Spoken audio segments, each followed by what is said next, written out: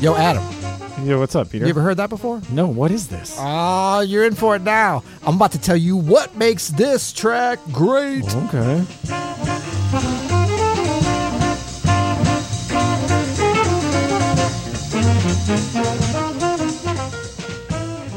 I'm Adam Manis. And I'm Peter Martin. And you're listening to the You'll Hear It podcast. Music advice and inspiration coming at you. Coming at you today, we're sponsored by Open Studio. You know what I was thinking, Peter? What? When I say we're sponsored by Open Studio, I feel like some people might think that Open Studio is some company that like supports the show. Yeah. And we're just hawking their products. But That's really, right.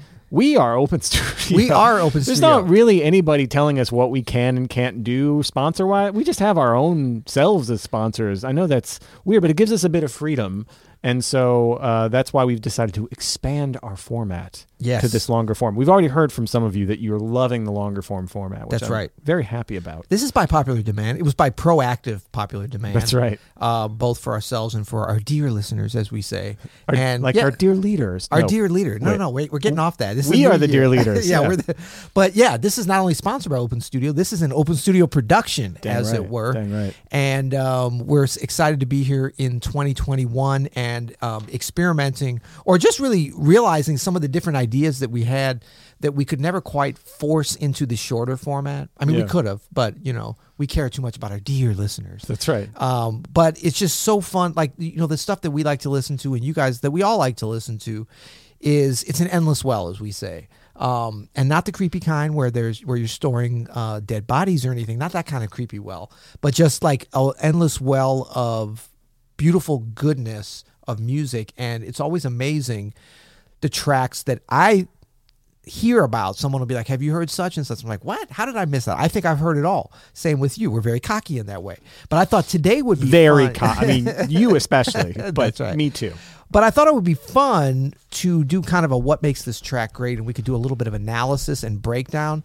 But I thought, you know what? Why do it like we normally do it, where it's like something we both know and that everybody knows? Some kind of Herbie Hancock standard. Yeah, exactly. Kind of blue. How many times we got to listen to that? No, but I wanted to find something I had that queued up for next week. Okay, good to know. Good to know. But I wanted to find something, and I came in here kind of 95% sure, but you've heard a lot of stuff, but I've kind of figured that you hadn't heard this track. I mean, I've heard, I don't want to say most music, but I've heard like of most jazz. I mean, like 99%. No, I'm just kidding. Well, you know what it is? This record, I just know for some reason, was it's just under the radar. You talk about hidden gems, the whole thing. And sometimes a recording, especially a live recording like this is under the radar for a reason, in that it's good, great musicians, but it's nothing like really special compared to some other things from that same era or with those same combination of musicians. Yeah. So it's easy to be like, well, that's fine, but why are we going to spend a whole bunch of time talking about that when there's this other representation that's better audio quality or better night or whatever? Can I make just a brief aside here? That Please. I was speaking of just finding hidden gems and listening to music and being a snob about listening to music. I saw this video of Questlove, like a day in the life of Questlove, the drummer. Yeah. And, one of the most famous musicians in the world. Yeah. You've heard of him. DJ/drummer. He tries to listen to 100 new songs every day. I think I saw that same. What's like while that he's driving about? into NBC. I was just right? like, oh, screw you, buddy. Yeah. Come on. 100 new songs a day. I don't think he said he tried. I think he said that's his routine. That's his routine. Yeah, he's crazy. What is that all about? Diabolical. That's diabolical. And then he has like I think he just uses pretty simply like Spotify. He's got a program somehow where it suggests stuff, but it'll never suggest the same thing twice or something like that. Incredible. Yeah, I mean, if you don't want to go deep into like the comparing mind, don't compare yourself to Questlove. You're not going to win that fight. I know. It's not going to happen. That's crazy though. So we're speaking of hidden gems. I don't know what you just played at the outset there. Oh, yeah.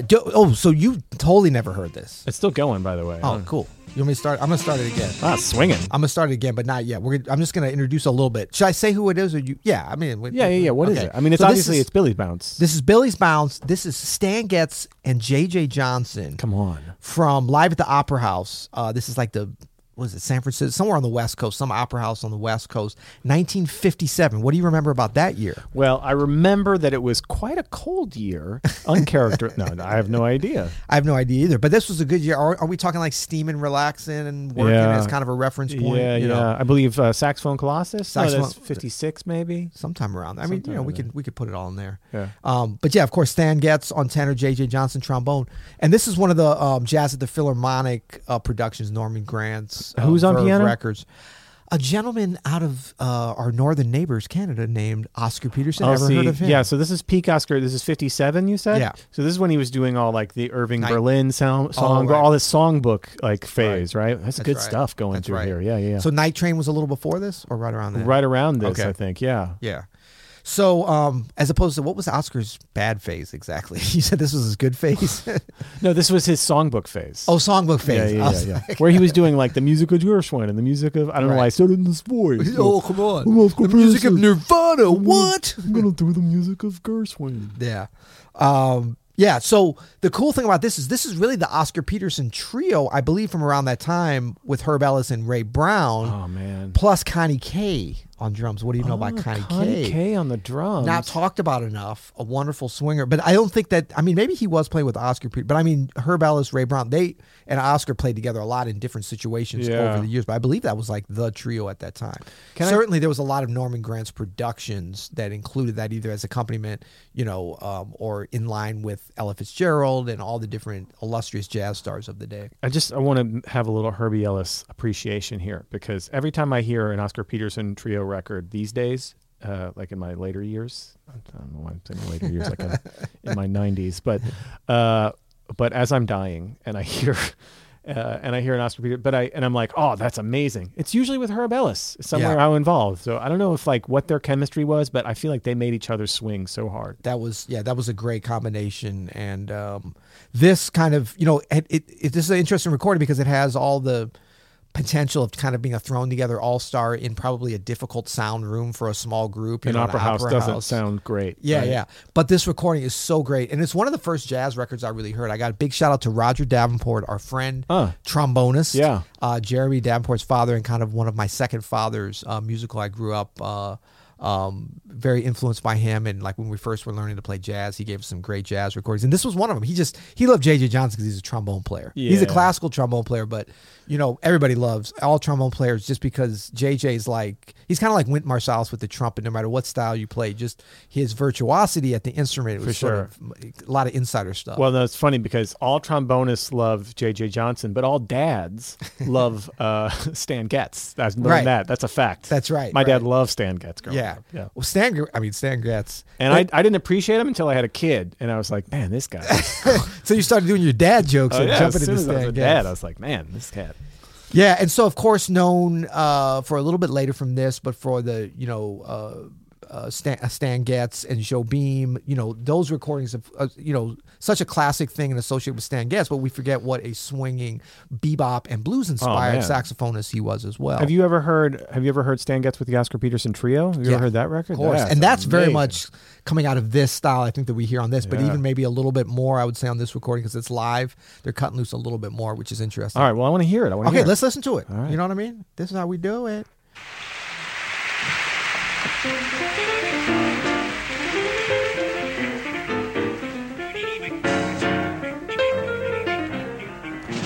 Okay, gotta stop it right there. Already. Okay, that 10 intro. seconds It's so random in a way because it's not like a chorus, and it's just like it's kind of playing the first phrase and then like answering it, and then playing the first phrase and then answering it again, which could be a no-no, but like Oscar, like he's setting the vibe, he's setting the groove, he's playing so like he could literally start just playing a major scale up and down with that groove and it would be fine. And shout out to the recording engineer for throwing up a Shure SM7B on Oscar's vocals. I know, and I think it's the same one picking up the piano. I as know, well. yeah, you can hear it clear as day.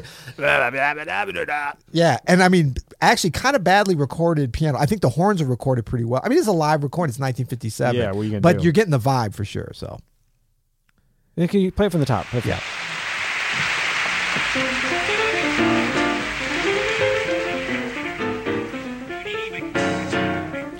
Ooh, Connie Kay catches that.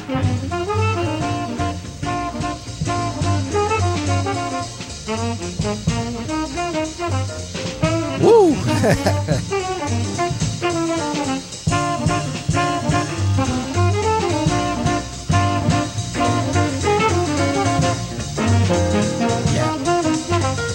Woo! He has the perfect fills. And a lot of them. Yeah. Now, Ray Brown is not really walking until there fully, which is such a great, structural thing that he does there. Connie K's hitting those bombs on the bass drum. Let's listen to it from the beginning just one more time, just through the heads, and just everybody check out what Oscar Peterson does on some of these fills. Yeah.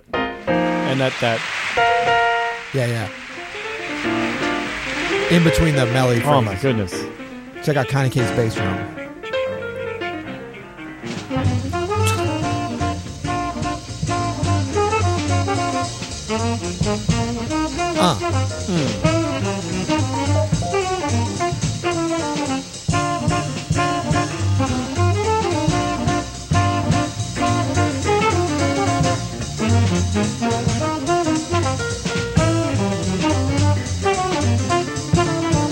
Oscar's starting to solo. Okay, what's your reaction so far, sir?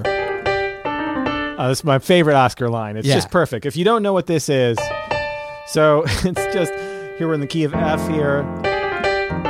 He does this at the end after the 2/5. So here it's a bluesy double stop. Double stop. Based off the fifth, I have start with G and D. And then we do this little turn around the G, A flat, G, F. Yeah. Back to the G. And then he does the same thing with D and A. Yeah. Classic Awesome. Oscar. Yeah. And a little foreshadowing. I know you've never heard this before, but you're going to hear Oscar, as he can do, forces in that 2 dominant to 5 all the way from the beginning. And so they start playing that later on. Thank goodness. They're like, okay, I guess if Oscar. Oscar. So you can check out, I'll pull it back just a little bit. We could sit here all day on this first, but the way that they're phrasing this melody is so slick, and I love tenor and trombone, and the way that they bring the melody down. They could have played it up, like the second part of the melody, they bring it down into that tenor trombone. Actually, let's check that out again. You know what? This is our show. We can do whatever we want. Again, we have no sponsors. We got time on our hands. Yeah, what are you Okay, confidence. Can you come in confidently, Oscar? Yes, you can. Woof. Unison melody, except just a couple places. See, they go down there. They're phrasing it right together.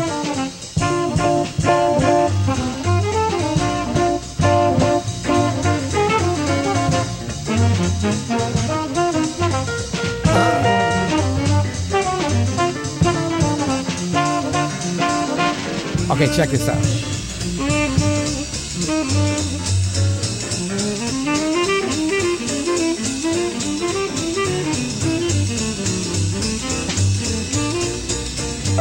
Okay, I just want to stop it there. What's your reaction so far? Swinging, right? Damn, it's swinging, yeah. And also, Stan Getz has the smoothest 8th note ever. So smooth, and but it's swinging so hard, it's pretty intense already. Yeah, it's right? already... where are we going to go? Where are we going to go? Ooh, I feel like you know, and I don't know. It's very suspenseful, but can I just say I just love... That's my favorite bit of language so far. And so on this solo, I would say...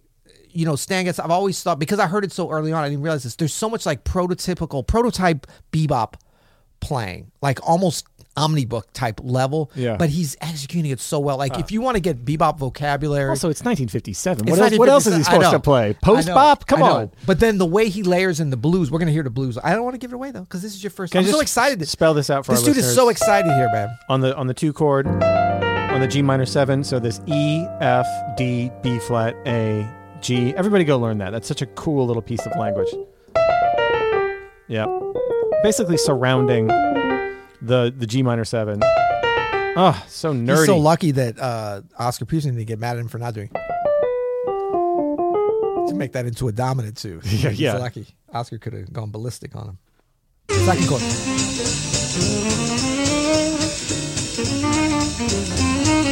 Woo! We got right, B flat 7. That's what I'm saying. He's doing a lot of this kind of bebop stuff, but he's throwing in a little bit of something that's you're not necessarily thinking about with Stan Getz, a little bit of the old school. I'm sorry. Am I allowed to? No, my bad. Go. No, a little bit of old school walking the bar kind of tenor stuff he throws in there. Walking the bar. I know what you mean. You know what I'm saying?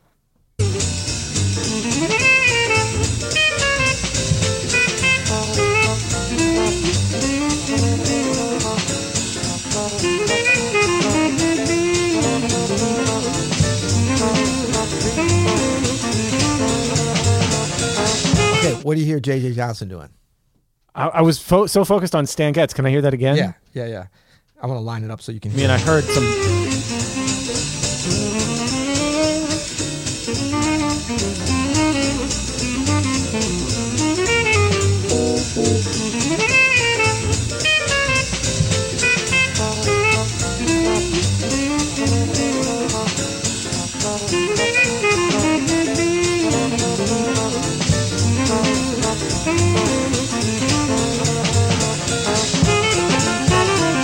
Background. Something like that. Yeah. Yeah, a little phrase there. But it's yeah. kind of busy. It's a little busy. Yeah. And it just works. It's like how you didn't really hear it the first time. To me, that's the perfect background. It's Yeah. like a comping. He's comping. Yeah. You know? And he's not like, you can hear it clear. He's on the mic. It's not like he's at the edge of the stage. You probably wouldn't be able to hear it. Yeah. He's on and Stan Getz just charges ahead. And I think it's that whole energy of how they start out at 11 in terms of swing and energy and just I don't want to give it away. No. There's a good chance they're going to maintain. Can we just talk a little bit about this swing groove and why it's swinging so hard? Yes. So listen to how on the one each member of this rhythm section is. The one is so clear and emphasized, and it just helps propel the music forward. Check it out. See if you can play a little bit from maybe the beginning of Stan Getz's solo. Listen for the one, beat one.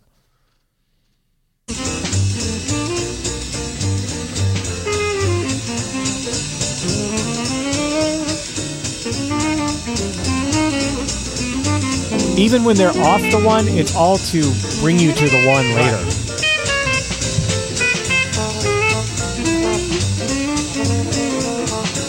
That's a lot of background. It just fits. And Oscar Peterson soloing on top of that. Right? He never stops soloing. Listen to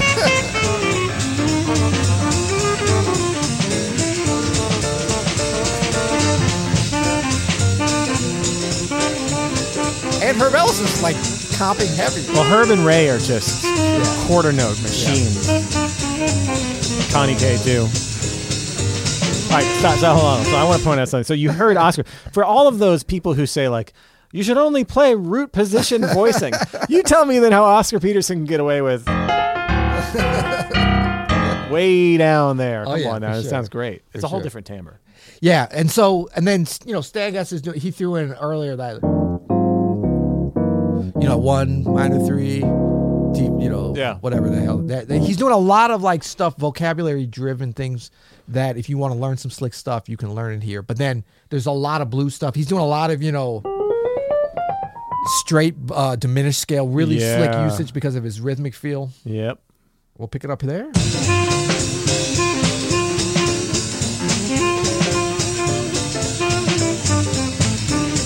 It's really a lot of what we call stock playing.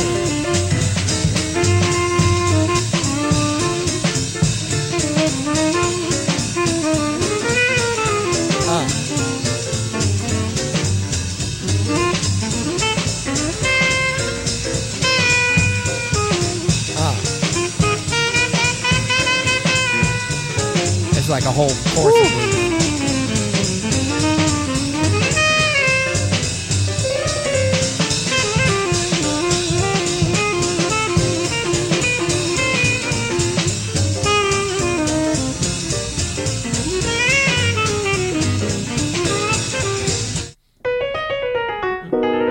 What was that? Yeah. Half step up, maybe? Yep.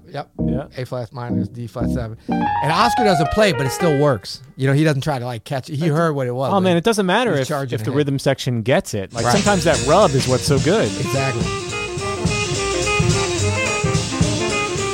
JJ back with the background. Different background. Yeah. It's riffs. It's riffs.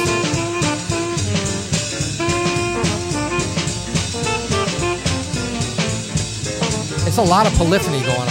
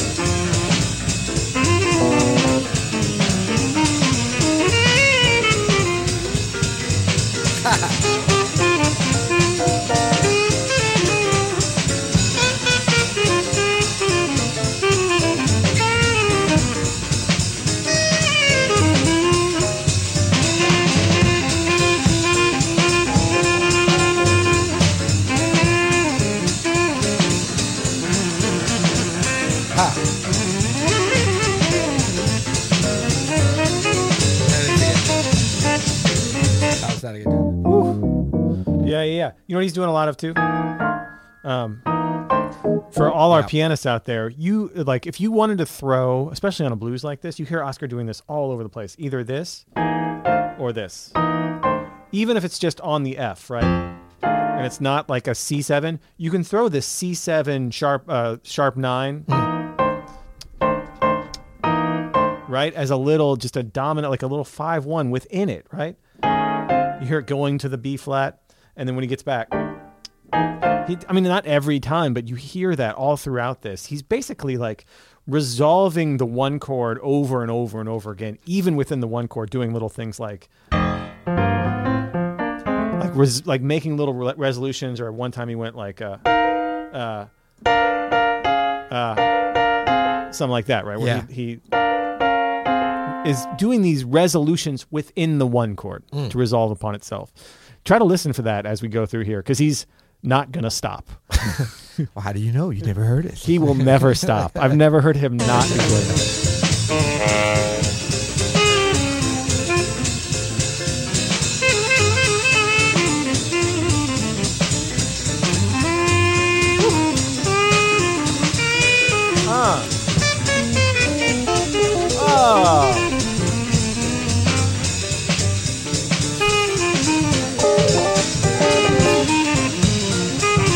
If it works.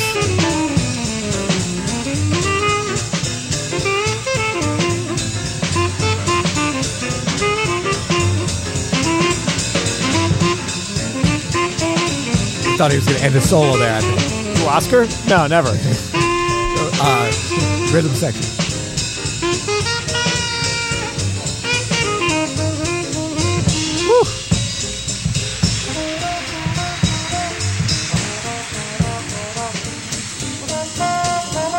That's classic there. Can we just talk about that entrance there? That's how Stan Getz ends his solo, right? And J.J. Johnson picks up that baton and keeps going with it. Like I mean, it's almost a cliche, but it's for a reason, because it's such an easy way. Imagine for a second that you didn't have to create anything as you were improvising. Imagine if you could just took something that someone else just did and play it over the course of 4, 8, or 12 bars, as JJ will do. Well, and I think it's a very astute observation for you hearing this for the first time, because thank you very much. As I revisited this recording, I realized, like everything that goes into it's a live recording. There's high energy, obviously. There's, the swing starts with a kind of intensity that's almost startling in a way. And then Stan Getz kind of plays just this continuously swinging, phrasing solo. Oscar Peterson is just, playing a lot of these. I mean, it's just like choruses cascading. I mean, Ray Brown is just relentless with the beat. Connie K's dropping the bombs. So I think that you can just feel like J.J. Johnson came in totally open. It was like whatever. I mean, if Stan Getz had been like, he would have been like, and then he was totally in service to whatever was going to happen. There was no preconceived of where am I going to come? And so there was a certain arc and intensity, and I think that also speaks to the backgrounds that we're going to see. Not to give it away again, but there's going to be some more backgrounds and stuff. Don't spoil it, man. Okay. I didn't know there. No, but you know what though? So this is a great point though. I think your reference to being open. All right, our inclination when things are going well, it's like, okay, well, what can I do to either not mess it up or to make it even better? So you're oh, that was such a great song. I got to really come up with something so cool now. So your instinct is maybe Stan Getz ends with, and you're like, oh, okay, something impressive. But to be open to the moment, by the way, which is what's happening throughout all of this. Yes. Oscar is being open to the moment. Stan Getz is hearing Oscar do things like, that stuff and expanding on it. This is the essence of the music we make. This is why we improvise. If we were just going to do things prescribed and think of them the chorus before, then don't bother showing up. You know? Absolutely. And I think this way that they're playing on here, this is just one style of playing, even for them, for these musicians. But there's an acceptance of playing on top of each other because of the appropriateness for this form and the way that they're playing harmonically, and they're really big ears and stuff. It works. There's this collective improvisational element that doesn't always work. Sometimes there needs to be more of space, and then you fill in, and then you're back and forth. But this is not the time for that. Let me guess. Can I guess the order that this came in the concert? I don't know, but guess, because I want to guess too. Because it comes at the beginning of the record. Oh, I shoot. think. But I don't think it. I don't think they started. If they started here, that would be incredible. Because I was going to say, this is either the opener or it's the closer. Right. I think it's later on. The only thing is maybe it's like the beginning of the second set. It almost has that feel to it, Yeah. like they're coming out and like they've already established the vibe. They went to the bar. At least Stan Getz went to the bar. Yeah, possibly Had a couple drinks, Yeah, and they yeah. came back, and yeah. All right, so we pick it up there. The Yeah. J.J. Johnson Let's do it. solo.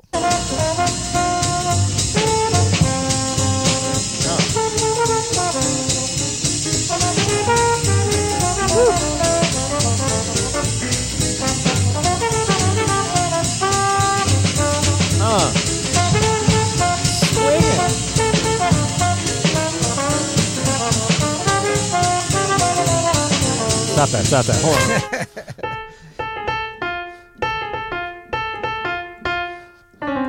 I don't even know what the notes were, but he was doing dunka, dunka, Drum fill. dunka, So we were talking about before on our live podcast the importance of transcribing drum solos, or at least like listening and being able to sing drum solos. That's why. Can you back it up about 10 seconds? You can hear that.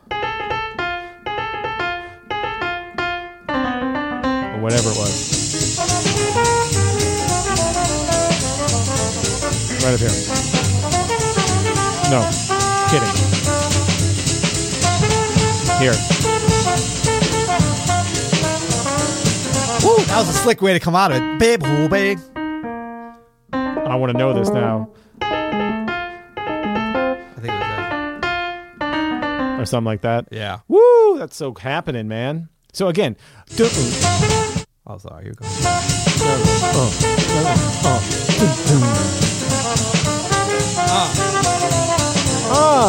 That's such a J.J. Johnson. Yeah. Yeah. Woo. He definitely had like some Clifford Brown influence in his phrasing, I feel like, on the trombone. Can we just make a note here too about, especially here on the B after the 4 chord, there's a lot of E natural going on. Yeah. Can we just say that? Don't be afraid of that. I know what you're thinking. You're on a blues, right? And everything's got to be E flat. Not the case. Both Stan Getz and now J.J. Johnson both played a ton of E natural over that F chord, right? Especially when they're heading down. Right? That's right. They're not scared of the major 7. Woo. You shouldn't be either. No. But do it like that. Hip. Yeah. There it was again.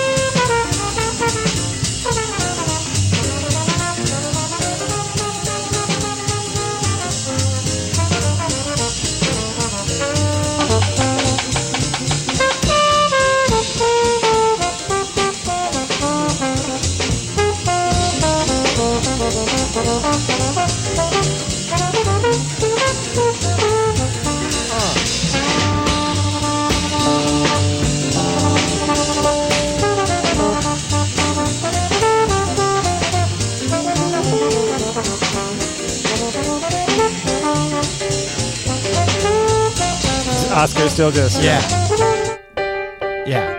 just jabbing in there right at the right times. This is actually, both these solos are, for those of you that want to transcribe on any instrument, these would be good ones. And there's a clarity there, especially like how J.J. Johnson's playing in this area, that you can really get some great vocab stuff on this. This guy was pretty good at the trombone. I know, it's not an easy instrument. See, the trombone doesn't suck, as it turns out. My goodness.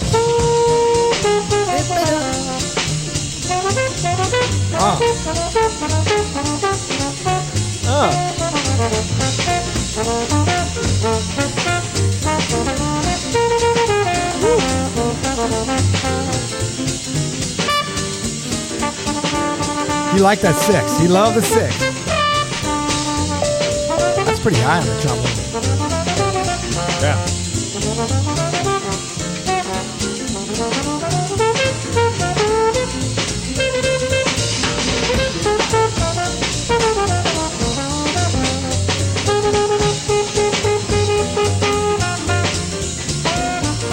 I feel like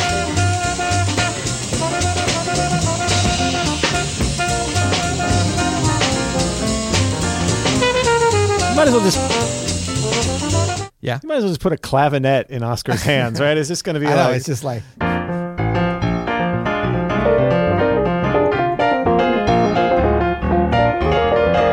this is never-ending string of eighth notes, right? It's just like, might as well just give him. Yeah. It's just pure funk at this point. Woo! Yeah, it's great. All right, so I think it's one more chorus of J.J. Johnson. Then a little quiz for you. Okay. Into the Unknown. What do you think is going to happen next? Piano solo? No, you are wrong, sir. Bass solo? No. Drum solo? You're not going to guess. Okay. Yeah. I don't think. Backgrounds?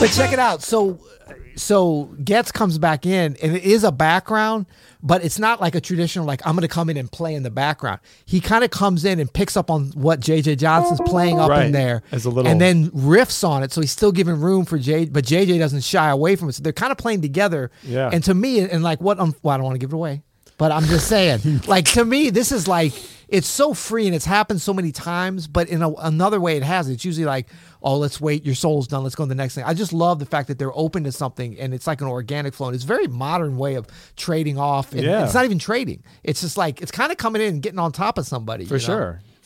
But in a legal way. I'm going to take it back a little because so you can hear how Getz comes back in. Just blown away by what's going on. Oh, I know. Yeah, while Oscar Peterson's doing his own solo anyway.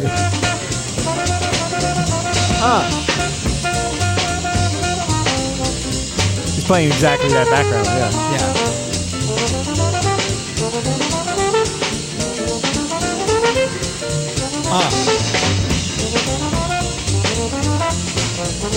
There's your E natural, plenty of them.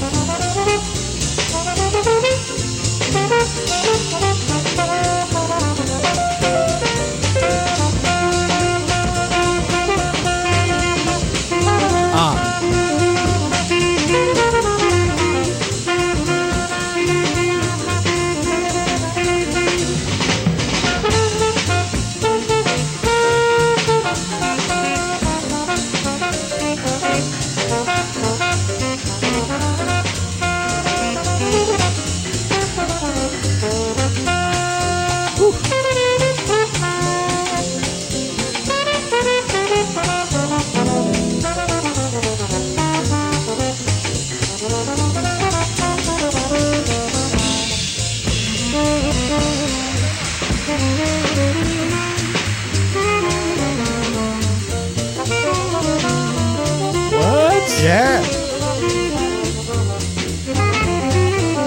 Well, polyphony going on.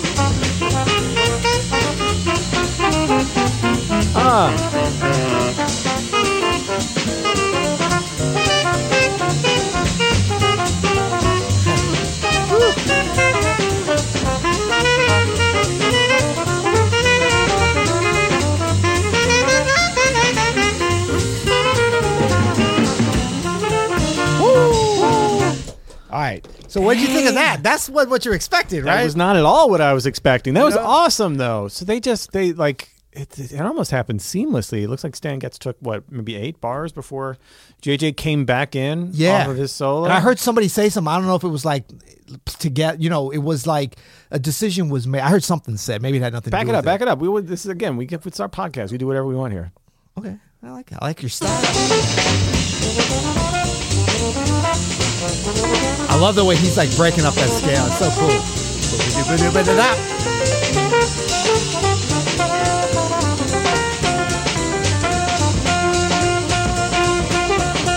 So this is like the kind of background stuff.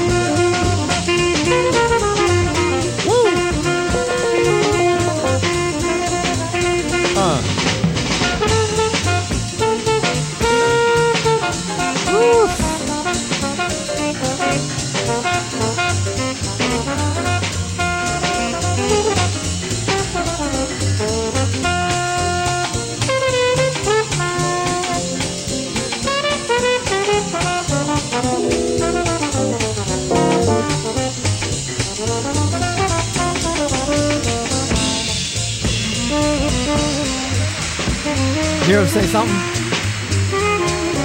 Sounded like "Thank you very much." Oh. That's just listening right there.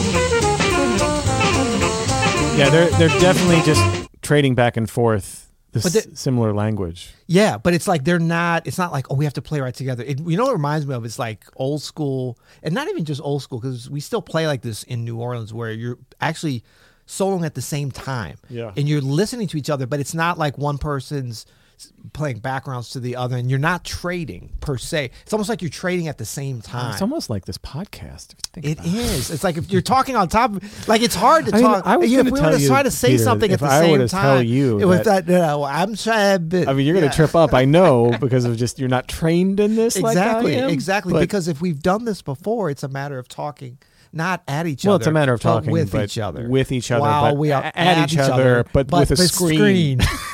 I think it's a theater game. Well, okay. Yeah.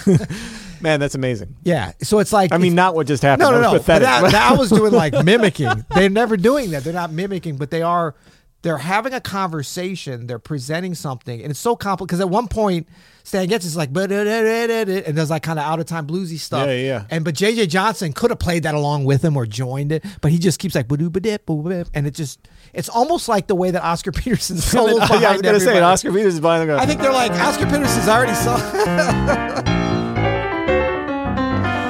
And Oscar Peterson's like, I don't care if you both solo. You can bring a whole big band. I'm going to keep soloing. I was soloing from the intro. They're like, we were going to give you a solo, Oscar, but you just took a 9-minute solo. I know. So I think Oscar Peterson knew he wasn't getting a solo, so he was just like, what?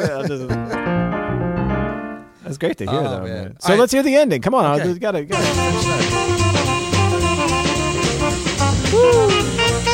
There.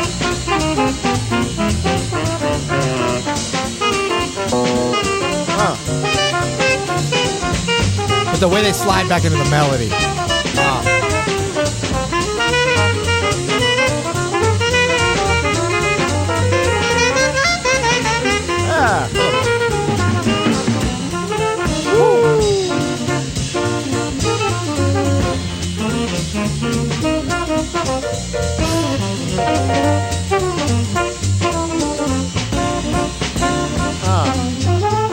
Come on now. Dynamics, man, on this last chorus.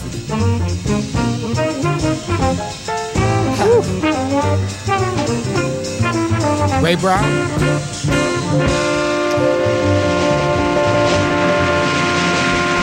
Let me just give it up for a second.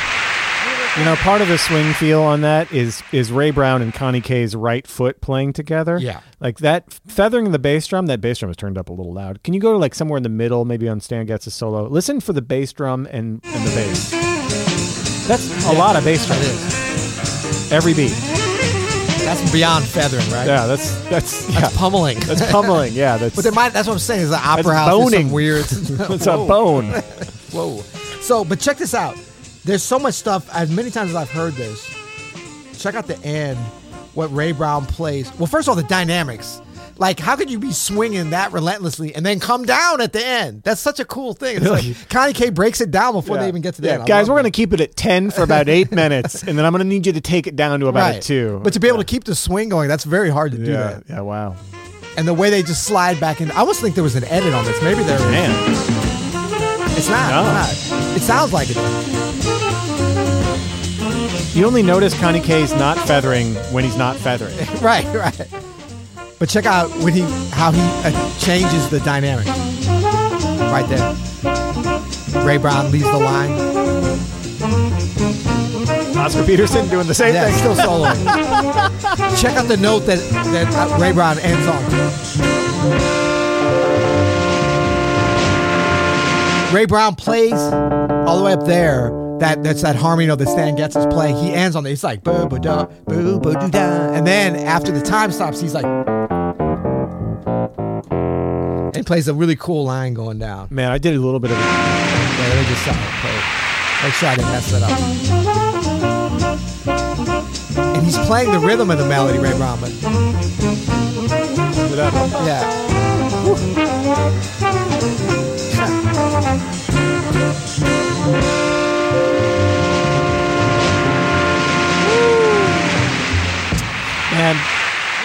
I did last week, I did a YouTube video for Open Studio. By the way, we're brought to you by Open Studio. But I did this YouTube video on deeper dive into some Ray Brown stuff. And what's amazing about everything he does is it seems like it already existed. It seems like the obvious choice to be like, Right. and then, or whatever he did down. You know what I mean? But it's because it's all so simple. What he's doing there is so. It's the placement of it, though. But that's what makes it so sophisticated. Like being simple is the hardest friggin' thing to do. I know. You know, and he's so good at it, man. Yeah. Wow, thank you for introducing me. That's great. It's a good record, man. The whole record. I want to dive back into it. I actually haven't listened to it recently that much, but I listened to it so much at a young age and had the LP and everything that it's kind of just one of those records that's with me.